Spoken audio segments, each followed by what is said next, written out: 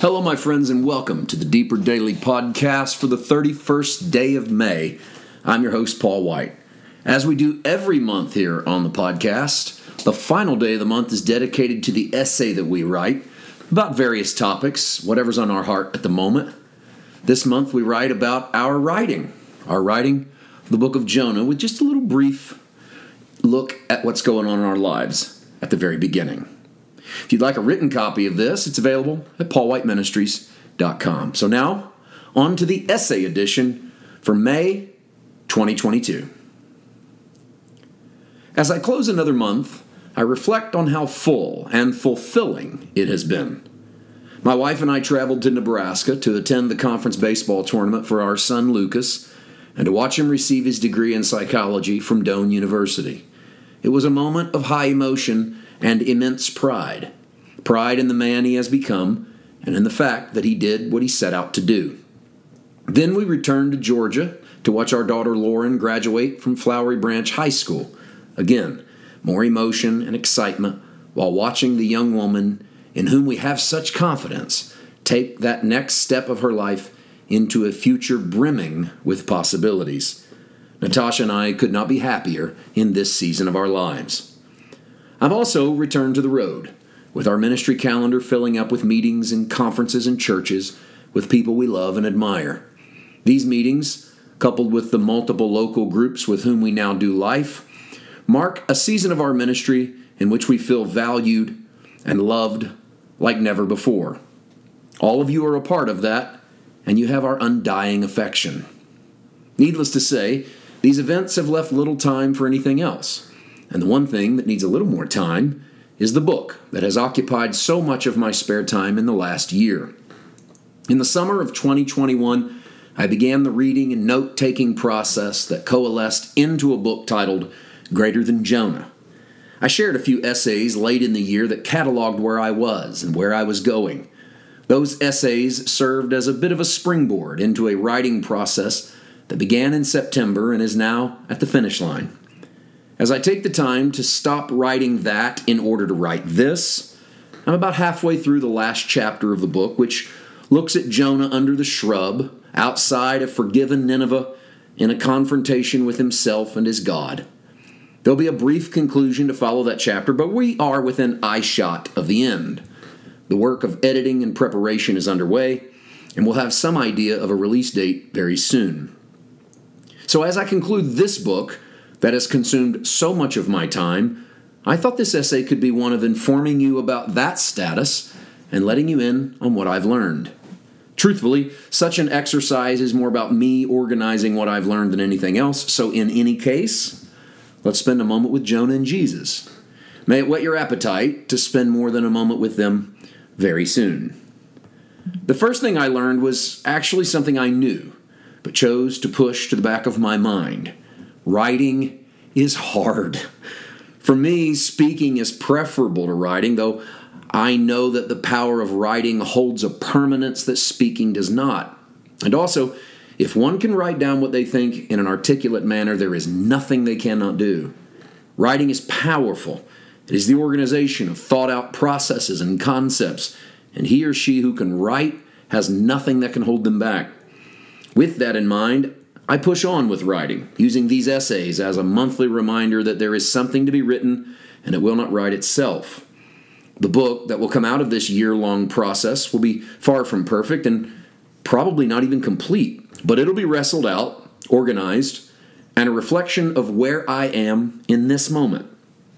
Now on to the deeper, more spiritual things that I've learned, while leaving you plenty to dig into when and if you buy the book. I have learned an appreciation for the anti-hero aspect of Jonah. He is no David, he's no Moses or Elijah, though he has qualities of so many different characters that sometimes he is hard to pin down. What he is the opposite of the classic hero. Jonah is a full-color version of what not to do, and what happens when we refuse to learn our lessons. His story is less about what he is sent to do and more about him, which makes him unique in the pantheon of the prophets. Isaiah writes about what is happening and what is to come. Jeremiah and Ezekiel are the same way. There are little moments in their books that are about them, but these are the exception, not the rule. Jonah is the opposite. His book features what he is doing as peripheral to the main point, which is him and his attitude. We may name our children Jonah because it's a popular name, but we wouldn't wish his attitude on our worst enemies. Now, I appreciate the anti-hero aspect of Jonah for the mere fact that it exists within the canon.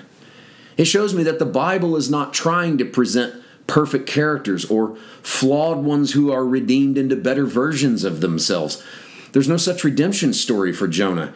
He's just plain wrong most of the time, and yet the story exists. It'd be safer and cleaner for it to have been left out of the record, but the anti-hero speaks to us all, giving us a character in which we can see ourselves from time to time, and not one we wish to emulate or idolize, but one we hope we do better than. In Jonah, we find hope in the oddest of places. I've learned that God is okay with the unresolved story. There need be no happily ever after in his narrative. Jonah does not end on a high note, but rather with a question, asked by God to a rebellious, sulking man-child. If such an ending were unpalatable to God, surely a 5th chapter would have been tacked onto the story. Maybe we would have seen Jonah get it right in the end, repent of his attitude, and then go to the next version of Nineveh, but without the mariners and the storm and the whale, a tight, concise, satisfying ending to a pitiful narrative. But no, we aren't so lucky because God is not so demanding. He knows that we do not always get this right, that we do not always answer the questions he asks. So Jonah ends where we often live, trapped between doing what we want and doing what we should, armed with the correct knowledge, but unable to pull the trigger, our spirits willing and our flesh weak. Writing about Jonah has reinforced my idea that there is an almost endless line of ideas that branch out of one biblical thought and lead into another. The most demanding thing about this book, other than the writing itself, was not what to include in each moment, but what to leave out. So many ideas presented themselves and had to be chased until they didn't make sense, then cut out for good, or chased until they found their way back into the story and cemented themselves there forever. Some of these didn't show themselves until the actual writing began, and they rose as skeletons in need of flesh. Before the end, they were Ezekiel's army, formerly dry bones, but now full of life and spirit. I pray the book is better because of these side excursions. I think it is, or at least I know that's how I like to read, and I'm confident someone else will enjoy the journey as well. The most important thing I walk away from the process of authoring this book is the very thing that drove me into writing it in the first place. Jesus is greater than everything else, and his story saves all other stories. Jesus as greater than Jonah is no real stretch. Of course he is. But his usage of that phrase is deeper than it first appears. Most things Jesus say are deeper than they first appear. He does not choose Jonah because he will say yes where Jonah said no, or he will stay in the boat during the storm while Jonah will go overboard. Jesus is greater than Jonah because he will make the most of his 3 days and 3 nights. His journey into the whale of death will be the death of us all. His expulsion onto the shore will be the arrival of a new man on the earth. Where Jonah will ride the whale and learn nothing, Jesus will taste of death and conquer all. In Jonah, you have the anti-hero. In Jesus, you have the greatest hero of them all. There is more, much more.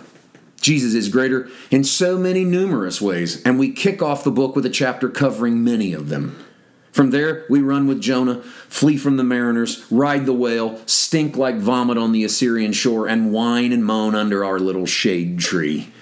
You know, there were times I was so tired of Jonah and his attitude, and it was in those times that I realized I was really only tired of seeing myself there. In those times, I turned to Jesus to find the answer for all of my own whining, and in the end, I realized that while Jonah and his story is the subject, Jesus and his story is the solution. So as the old song says, turn your eyes toward Jesus. I did, repeatedly, and I can only hope it comes out in the writing. One final thought, which is fresh on my mind because it is right where I am in the writing of this closing chapter. God sends a worm to kill the bush that Jonah has taken shelter underneath. This bush grew miraculously the day before, sent by God to provide shelter. There's a lot there, not the least of which is the mercy of God despite Jonah's attitude. But the greatest lesson of all might be that God is giving it one more shot with Jonah. He did not learn what he should from the whale, that one must go into death and come out in resurrection to be what he should. So now, the shrub dies as a lesson to Jonah about what he must do. The sign of Jonah was also a sign to Jonah. Death and resurrection are the key to life. You have probably heard that last thought a lot in my preaching lately. Well, maybe now you know why. Grace to you.